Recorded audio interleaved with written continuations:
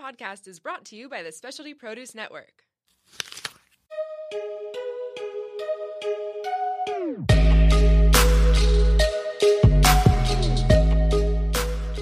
Hey, welcome back to another episode of the Sober Life audio experience. My name is Roman. My name is Brian, and we are the co-hosts of this amazing podcast. And, hey. And today, we've been switching up the podcast here recently, and we've been doing some new things. And we're going back to a guest. And this week, we have a very special guest, someone that, we're all familiar with. I know who this person is. Brian knew who this person is. Oh, hell yeah. Recently, I started seeing him online and started seeing some of the stuff he's doing. I had no idea about this person's story. Obviously, I kind of knew it was crazy just based on who he is, but I didn't know he was sober, and I didn't know some of the cool stuff he's doing with his sobriety. Hell yeah. And it's an honor to introduce you. Brandon Novak is on live with us. What up, man? How are you guys? Good, man. It's great to have you on, dude.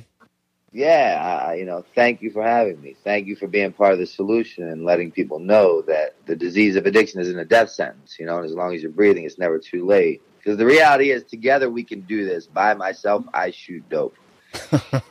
That's No what doubt. we're talking about. Brandon, thanks for jumping on. We usually start the show with a few different questions. Yes. And then we'll kind of go into some background, hear a little of your story, and let the energy take us wherever it may flow. Right on. So Word. question number one Mm-hmm. is, what is your vision?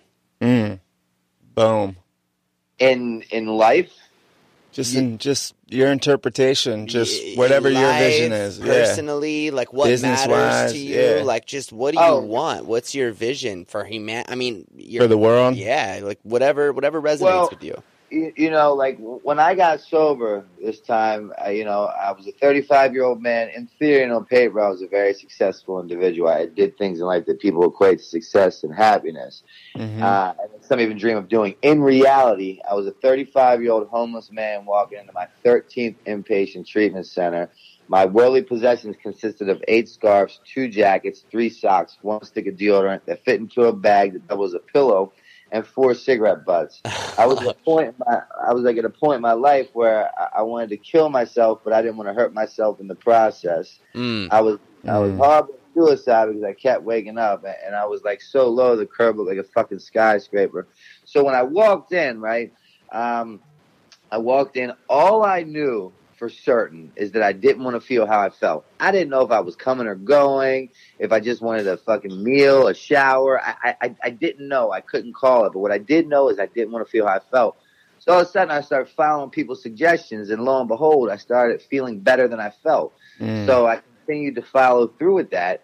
And what I'm trying to say with going back to what is my vision, what I've learned is when I want to make my God laugh, I tell him how my day is going to go. Oh yeah, seriously. Yeah. Walking in with my worldly possessions on my back and 4 cigarette butts, a restraining order, a needle, and a spoon. As of a week ago, I celebrated 3 years. I just settled on a new home. Hallelujah. I'm now like a son to my mother, a brother to my brother, a brother to my sister, an uncle to my nieces and nephews. I'm a productive, tax-paying member of society. I have like excellent credit, and I now work in the drug and alcohol treatment field. So, like, if you would have told me that's where I would have been when I walked in at 35, homeless, walking into my 13th inpatient treatment center after my mother bought me a plot, just woke up from being on life support for 7 days, like, I wouldn't have fathomed that. I would have said you're a fucking liar. Right. But the reality is, like, I can't tell you what my vision is because that puts a cap on my potential of what I possibly could be. Okay. Well, So- shit. Yeah. No limit over here.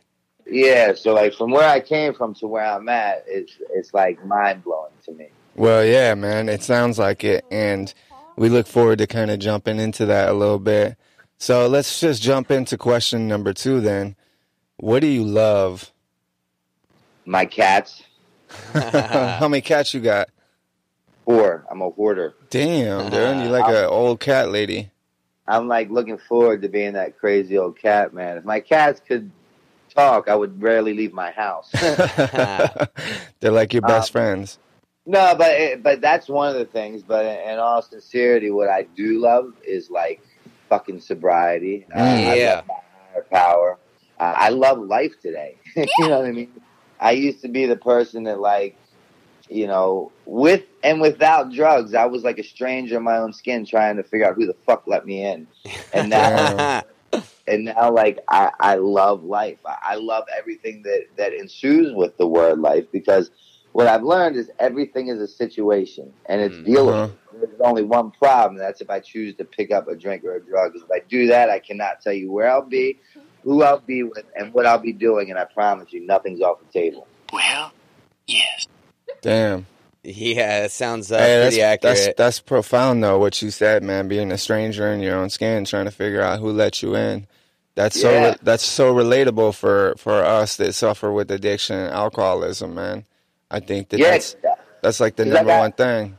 I got to that point, man, where like I was demoralized in just such a fashion from drugs and alcohol. I was beaten into a state of reasonableness that I could no longer live with the drugs and alcohol or without the drugs and alcohol. It literally stopped working. And what that looks like is for 20 years, heroin and cocaine was my answer to everything. For Correct. 24 years, drinking, smoking, sniffing, eating was my answer, right? And that was okay, because every time I'd put a shot in my arm, that delusional effect was produced, which would allow me to escape the reality which I had created for myself. But what do I do at 35 when I can't load the needle up anymore, and that delusional effect is no longer produced, meaning it is impossible for me to escape the reality that I created for myself. Correct. Meaning that like that moment of clarity never fucking left me. Yeah, and we get to that point where, you know, you can't imagine going on, you know, the way that you're going, but that other option, you know, to accept spiritual help doesn't seem like a great idea either. And there's this bitter morass of like loneliness, pain, hurt, like what to do, where to go, sadness, I mean, all of it. It's all encompassed in that. Yeah, it is. So And what I didn't know then that I know now is that was like at the most point that God was like at work in my life. Hell yeah. Damn. All right. Well, question number 3 is, what is one book that has greatly impacted or shaped your life? Let me think. One book. The 7 Spiritual Laws of Success really enlightened me. Dave Navarro's book, Photo Booth, was phenomenal. Yeah. Yeah, as of right now. I'm like my head's in like 10 different books and I haven't finished any of them, so I can't. It's like it's not a bad place to be, man. Not a bad place. Well, all right, well, yeah, let's kind of jump into it, man. I mean, we know who you are, right? And the audience may or may not know who you are, but kind of give us a rundown. A little background. Just who are you? Where you come from? Like, why are you on the show? Like, what's significant about you and where you came from? Yeah, so, you know, I was born and raised in Baltimore City. At the age of 7, my mother gave me my first skateboard. And that night when she put me to bed, she said, "Brandon, what do you want me to do with the skateboard?" I said, "I want it in bed with me." She said, "Why?" I said, "Because if I die, I want it to come with me." It was like God had came down and handed me the Holy Grail in the form of a skateboard. Like, you might be the best ping pong player in the world, but God might not see fit to put a paddle in your hand. Right. You know, I knew when I got that skateboard, I was going to be a professional skateboarder. A trait that I had then that followed me into my drinking and drugging career that you might be able to relate to is that despite any and all adverse consequences that came my way, I did what I had to do to get what I wanted to get. Oh, absolutely. So for the skateboarding aspect, I ate it, I breathed it, I slept it, I dreamt it. At 15, I was designing my pro model for Powell Peralta. At the age of 14, I was the first skateboarder in the world ever to be endorsed by Gatorade. They were flying me out to Chicago to the Quaker Oats building. They put me on one treadmill. They put Michael Jordan on another treadmill. Tell me when to go. They put like these wires down our noses and give us each Gatorade to see the effects it has on different sports players. I'm touring the world with Tony Hawk. I have a private tutor that comes with me. Wow. And then in between that timeline, I got caught up with drugs and alcohol. And And how did that kicked happen? off- How'd you just get caught up? Like what? Were people smoking bud, or was it just kind of around? Were you just exposed to it? Well, I was exposed from day one of my life. My father never held a job a day in his life. He taught me one thing: if and when I go to prison, how to conduct myself. He ran with the Hells Angels. I sold drugs with him. I did drugs with him. Sold drugs for him. At the age of 7, he would take me to the strip joint. He'd be in the back conducting business, and they'd sit me at the bar stool, and the pretty dancing girls would pour shots of ginger ale and Coca-Cola. As I would do the shot glasses, they would applaud my father and give me that look of approval. That sounds like Anthony Kiedis' book, Scar Tissue. Yeah, Scar Tissue. He devoted that he devoted that book to Bill Wilson. Yeah, that's rad. But anyways, that was a side note. So I was always kind of exposed to it, and then you add in the factor that I was a young kid in the skateboarding world. 12, 13, 14 years old, running with 18, 19, 20, 25-year-old guys. Right. Yep. There was no accountability in my life. I didn't have to be in the house when the street lights went off. I didn't have a 9-to-5 job where I had a boss. My boss was the team captain who was in Santa Barbara, and I would send him video parts that I filmed or call in and check in with them. Right. And people believed in what I was doing because I was already successful at a young age. Yeah, you were sick. You were making people money, and of course, man. You were skating. You were out with Pal Peralta. I mean, what other skateboarding institutions, brands? I mean, who were you skating with? What was going on? I mean, who did I ride for? Yeah, I rode for Pal. I rode for Indy. I rode for Thunder. I rode for Vans. I rode for Airwalk. Okay. I always stayed with Pal. I never switched. I almost went for Birdhouse when that started, but Tony Hawk. So you're a pro skater, young dude, starting to dibble dabble into the drugs and alcohol and that crazy lifestyle. But obviously, shit wasn't that bad then, so it progressed, right? This is a progressive and fatal disease. So what'd that progression look like? Because you talk about you being successful, and we know you as being successful, but also, part of your story is like a train wreck. So how did that coincide with each other? Being successful, but also being a train wreck. Yeah, so I get kicked off one of my first tours. Mike Vallely finds some drugs on me. He says, get rid of the drugs or get off the tour. I throw the drugs down the sewer. We finish a demo. I get the girl to take me back to the sewer. I fish the drugs out of the sewer. Long story short, he catches me and he kicks me off. I'm now home, and I get a phone call from Tony Hawk. He said, Brandon, we have one or two options we could do with you. We could put you in the treatment. You can save your life. You can continue to be a pro skater, or you can quit the team. And I didn't have a breath of fresh air in my lungs when I said I quit, because I'm that kind of alcoholic that when I'm drinking and drugging, I tend to shy away from conversations that consists of the words honest, reliable, or dependable. Because they don't help me get one more. And you'll hear in my brief fucking 10-minute story here that anything between me and that next one must and will go, and it's not personal, it's just business. Yeah. So now I'm living with my mother and my girlfriend. About 2 months later, checks, packages aren't being sent to my house, tours aren't being booked, flights aren't being scheduled, video parts aren't being produced. But my delusional alcoholic mind tells me this, and this mind that I have that's riddled with the disease of alcoholism, it's really powerful because it lies to me in my own voice, and it tells me this. It says, the skateboarding world needs you. It cannot go on without you. You are an asset. In reality, it did not need me. It went quite fine without me, and I'm a liability. Unfortunately, I'm the last person to know that because, I'm too smart for my own good, and I know every fucking thing. Well, and you're always right. Right? I mean, that's the thing. We're always right. Doesn't matter about what, but that's part of our, double-edged sword here is we're committed to being right about everything. Yeah, I'm the kind of guy that if it doesn't make sense to me, it's wrong. Yeah. So now I'm living with my mother and my girlfriend, and one day they come to me, they said, Brandon, we have a great idea for you. I said, what's that? They said, we want you to go to treatment. Now, mind you, I just turned down this opportunity with Hawk, and I think about it, and I'm like, that's a phenomenal idea. A, I have the time. B, I'm going to report to said treatment center, and I'm going to report back to my mom and my girlfriend why I'm not you fucking nut jobs, nor will I ever be.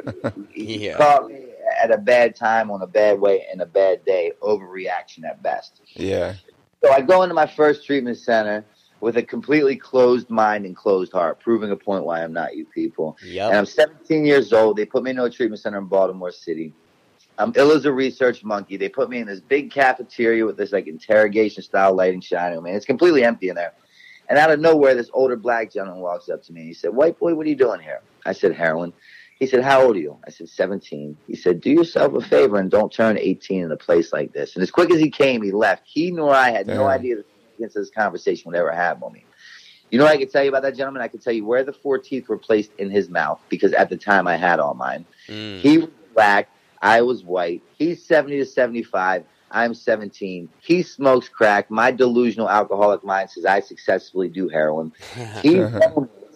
I live with my mom and my girlfriend. God bless him. I'm so grateful he found what he needs. But that's not me. Closed mind and closed heart. What I can't tell you about that treatment center is I can't tell you my therapist's name. I can't tell you about the relapse prevention packet they were shoving down my throat, or the healthy or unhealthy boundaries they're trying to instill in me. Because if I could tell you those things, that means I can relate to being one of you people, and I want no part. Brandon, just say no, right? Yeah, right?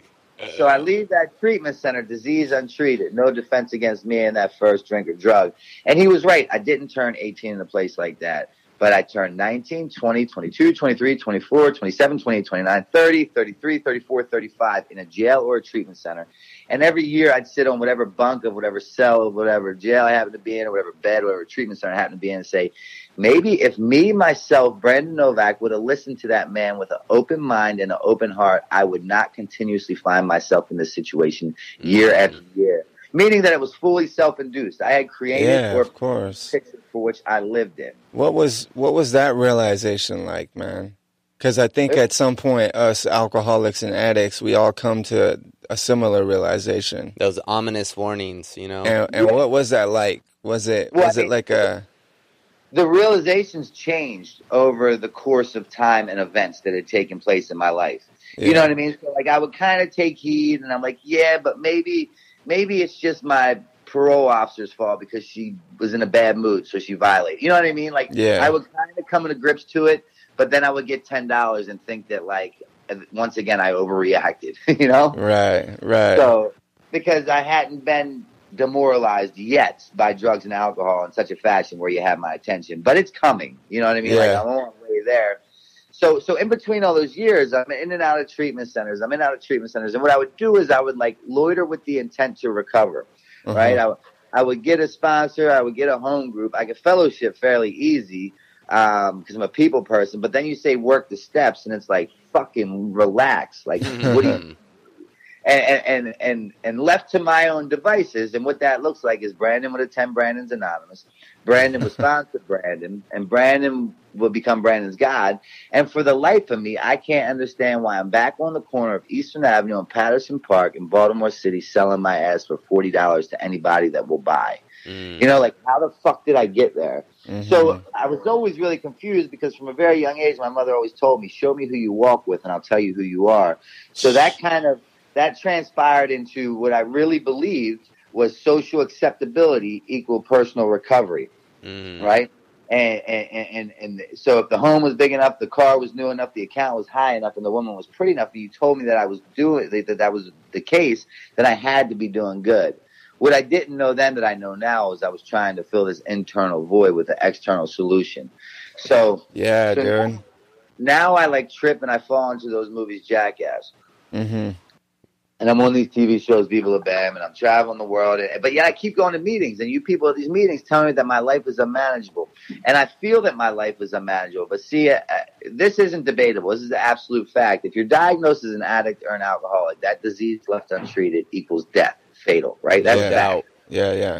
But as far as I'm aware of, it's the only fatal disease that lies to me on a daily basis in my own voice and tells me I don't have a disease. So follow me. You diagnose me with HIV, I'm rushing to the hospital to get medication. I don't want to die. Fatal disease. Diagnose me with cancer, I'm rushing to the hospital to get chemo. I don't want to die. Fatal disease. Diagnose me as an addict or an alcoholic. I need a glass of wine or a bag of heroin to figure out what the fuck's wrong with you to diagnose me. said disease. Yeah. And it's just as fatal as the first two diseases, but left to my own devices, Brandon's anonymous, Brandon sponsors Brandon's God, I'll believe that I don't have a voice, that I don't have that disease that lies to my own voice, and I'll hang this phone up, and I'll go get a bag of dope, and it will make complete sense to me, and that's what's scary about it. Well, that's why this disease, if you will, is like 3 parts, right? It's mind, body, spirit, whereas Absolutely. I think most fatal diseases are body, or in some mind, but certainly not all 3, right? Yeah. And it's like a, yeah, man. It's what's interesting. I just want to back up a sec because you were a celebrity, right? And we've talked to celebrities before, who are in the limelight or the spotlight, who are on TV, and man, what we continue to hear is that adds like another level of difficulty in confronting the reality of your situation. And you kind of dove into that a little bit. You had the car, the clothes, the house, the girl, the money, the fame.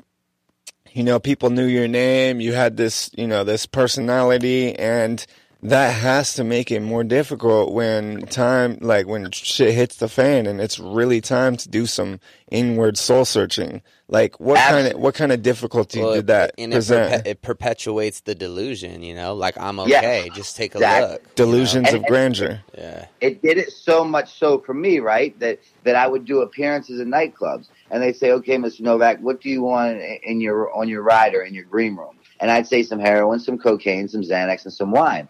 They would give me those substances. I would take pictures. I would sign autographs. And at the end of the night, I would get a check for $10,000. So you tell me my life's unmanageable. I believe that my life is unmanageable, but my bank account seems pretty manageable. Now it's my fucking job to do this, and I get paid. So add that to like the I mean, specifically in your case, I mean, it was almost like you were encouraged, right? Like the more fucked up you were, like the better it was for ratings on certain TV shows you were, right? Yeah, it was like a role that you had to play. Yeah, it was a rite of passage, and like so then, just like with that skateboarding world, right? With the Jackass world, my paycheck started being diverted to my second ex-fiance. The flights weren't being booked, because they would say, if we book him the flight, will he make the flight? Let's say we book him the flight and he makes the flight. What condition will he be in when he gets here? Let's say we actually book him the flight and he makes the flight. It's the same thing that's going to happen as last time, where we have to kick the bathroom door down at Paramount Studios and find him dead on the ground with a needle in his arm. And that's not a good look for the work world. Nah, man. But my delusional alcoholic mind would tell me, once again, the Jackass world needs me. It cannot go on without me. I am an asset. In reality, it did not need me. It went quite fine without me, and I'm a liability, but I'm still the last person to know that. So, Brandon, I'm curious, what were some of the aha moments? What were some of the times, like, I mean, this looks so manageable, so glamorous, and so easy to pull off, but what were some of the times where you're like, man, like, I can't live like this. Like, this can't be happening. Like, I'm out of control. Yeah. I don't have a choice. What were some of those specific experiences? Like what happened? Those experiences were being medevac to 4 different hospitals in 4 different states from 4 different overdoses. My mother, 7 years ago on Mother's Day, went and bought me a plot. Me ending up on life support for 7 days. Me being in 12 inpatient treatment centers at this point where I'm at with the story, because I've 13 total. I've lost count of outpatients and detoxes. You can see on the internet, I just saw this interview not too long ago someone did with my mother. She used to pray not to get that phone call in the middle of the night, to at the end praying to get that phone call just so she could have a peace of mind that I had passed away. Damn. Those are like the unmanageable situations where I don't have a say-so in the matter, because I don't want to fucking cause the pain to my loved ones, but I don't know how not to, because that thing calls, I answer by any and all means necessary. I dig it, man. I dig it, man. And as far as like, what kind of support did you have from like friends and family? It sounded like your family was really there for you. Your mother was, your biggest cheerleader. What kind of support were you getting around you, outside? Yeah, because just like the disease of addiction progresses, so does like the support, but not in a good way. Like the opposite way. Yeah, like after years and years of doing the same fucking thing, And I'd really believe it when I'd say, I'm done, you know? Oh, I'd you really passed a lie believe it. detector test. Most Yeah, of us would. absolutely. I'd have every fucking police officer in the world saying, we wish everybody was as honest as you, you know, because I believe it that much. But then what happens is they started realizing that, like, when people told me they loved me, I equated that to $10. And, like, I was going to hurt you. I was really going to, like, make you regret loving me or wanting to care for me. So as my disease progressed, people started to fade away, not because they wanted to, but because they had to. Yeah. They had to do what was best for them, man. Yeah, literally. And thank God they did, because I'm a firm believer. I'm really proactive in my sobriety. I sponsor people. I work in the treatment field. And I'm a firm believer of not getting between an alcoholic and their bottom.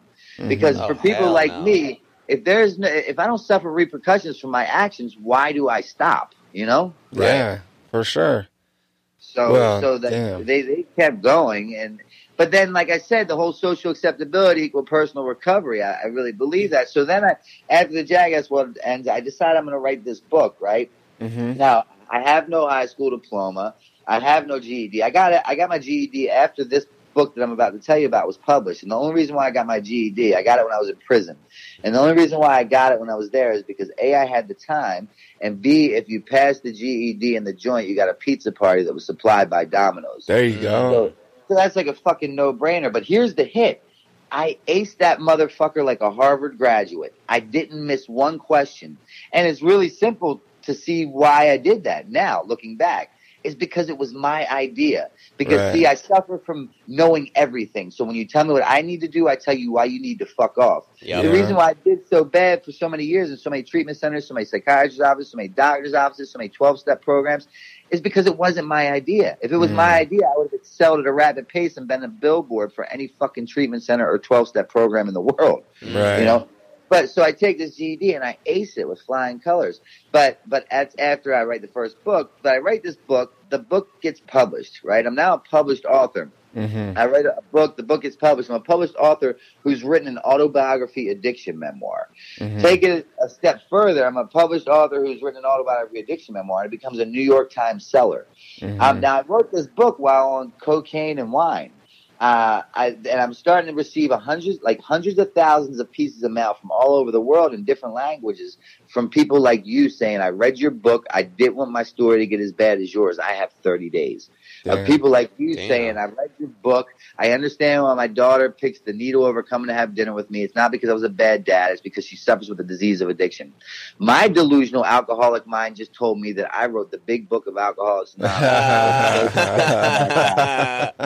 And I fucking believe that shit. Yeah, right? of course, man. Oh, shit. Delusions. Now I have that grand... grand illusion of being better than, like, now I already felt internally unique when I walked in, but now I really feel answer. Yeah, fuck. I can show you all these, like, literally hundreds of thousands of pieces of mail in all these different languages from all over the world. People praising me that I've, like, showed them the light, you know? So, Brandon, I'm curious, who was a mentor because there's got to be someone in your story who was like, whoa there, cowboy. Like, you're on your fucking high horse. Like, you ain't who you think you are. Yeah, like, who was that? Your sponsor? Was that a friend in AA? Yeah. Like, who told you, like, shut the fuck up, dude? Like, chill out. Mostly people in AA that could see right through my bullshit. Yeah. Or my sponsor. Because, like, now, once again, in reality, like, I'm this character, but my character is also my real life. So people gas that up, you know? Yeah.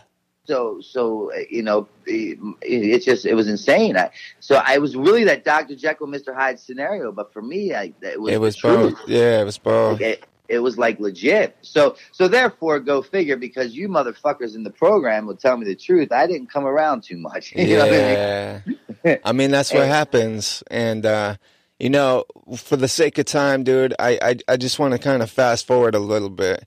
You have a crazy ass story. We can all read about it in your book. I've seen all the interviews you've done online, dude. You're really an advocate for sobriety now and for recovery, and you're taking a huge stand. And that's something that, you know, Brian and I, we're doing, trying to be the change in this world that we want to see and stand for addicts and alcoholics to get well. And you are doing that. And that's something we want to, as we finish, we want to talk about what you're doing now today, because that's something that I know you must be proud of. And we certainly are. Up. And let's pump that up, man, because we're in this together. I travel all over the nation and the world, for that matter, and I speak all over. And the common question always asked is like, what do we do? What do we do? If I had the answer of what to do, I would bottle it up. I'd sell it. I'd be a billionaire a billion times over. You'd be like that pharma dude. Yeah. Pharma bro. There is no fucking answer. Right now, where we're at it's a lot of trial and error. Mm-hmm. So I'm a big fan of doing something. And if something doesn't work, then we learn from that something and we do something new. So what I think is really lacked in today's society, especially with addicts and alcoholics, are three really important words to me, which are empathy, sympathy, and compassion. So I don't talk to people or at people, but I talk with people. And I meet them where they're at, because all expectations are nothing but unfulfilled resentments. Right. So I don't and addicts and alcoholics, we have a problem with authority. We don't conform well. Nope. So I come to them and try to understand, and I do understand them. I'm very good at playing devil's advocate because I was them and I could be them again, provided one bad decision. So what I do is I travel around and I really just share this message, God willing, of hope, and let people know that if you're breathing, it's never too late, and your history does not have to dictate your future. Yes. And if you're struggling, reach the fuck out, and we'll do what we can to help you. But I can promise you this: if you don't open your mouth, if you don't reach out by yourself, you will not be able to do it. If I could have did it by myself, I wouldn't be on this fucking phone right now. I wouldn't be in. Neither would we. Neither would we. What I mean? For sure. Let's just do something, man. Right now, we're at the point where it's harm reduction. Today in the nation, 174 people will die as a direct result of an opioid overdose. That's worse than Vietnam, for fuck's sake. Mm-hmm. Yeah, man. So I'm a fan of all components. Like, if you want to be on methadone or you want to be on Suboxone, cool, man. If that provides you a life worth living that you can attest for, do it. And if the very least you get tired of that, at least you'll stay alive long enough to be ready to come off that. Because with the dose today, you're dying, literally. Yeah, no doubt. And, I've heard it say that recovery is a process. It's not always in an event. It doesn't always happen in a moment. Now it can be a series of moments that lead to a breakthrough. Well, but get started and do something. And what we know to also be true is that this is for life, right? Yeah. This isn't just a 3-month and I'm good. This isn't a 90-day dry out. This isn't 120 days of treatment and you're good to go. This is a lifelong, forever evolving thing that we do. I suffer from a disease called alcoholism, not alcoholism. It has a shelf life of 24 hours, and I can't stay sober on yesterday's sobriety, man. So I do a few things along the way each day to maintain my sobriety. Because they told me, stick to the basics, so God willing, you don't have to go back to the basics. It's much easier to stay sober than get sober. And I took heed to that. Yeah, man. Well, hey, we appreciate it. We are running out of time, but we're gonna have to get you back on again, dude, because this was a hell of a show, and we're able to reach a lot of people. So, Brandon, thanks for coming on. I just want to ask, if anybody needs help, you can personally call me at 610-635-9092. That's literally what we're going to ask. Where else can they find you? Where else can they find you? What's your book? Let's plug you. All plug yourself, right, dude. You just look me up on any of the social media. The book's Dream Seller. It's in any book. Where you get it? Amazon? Yeah, Amazon, Barnes & Noble, wherever, man. Word. Hit you Facebook, Instagram? Instagram, Brandon _Novak. Facebook, all that's the same. In a month, I have the first ever addiction graphic novel coming out, which is a really groundbreaking thing. So a lot of stuff in the works, man. Okay, dude, I dig it. Hey, you want to give that phone number one more time? Absolutely, man. 610-635-9092. You mind if we post that? Please do. I'd be honored. Cool, man. I appreciate it. We're going to have to talk off air about some stuff that we're doing, and we should definitely link up. For those listening, definitely reach out to him. Check him out. Facebook, Instagram, Twitter, and go get the book, man. Check him out. It's awesome, dude. What he's doing is really, really fucking necessary within this addiction. You dork. Yeah. So appreciate it, bro. Thanks again, man. Thank you, fellas. This has been another episode of the Sober Life Audio Experience. Boom.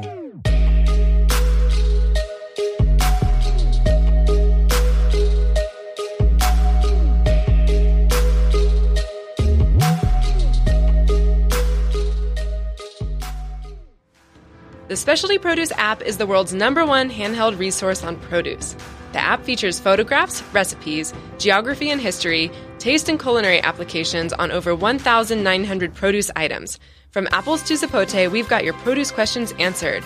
Our app is available for both iPhone and Android. Download our app for free today.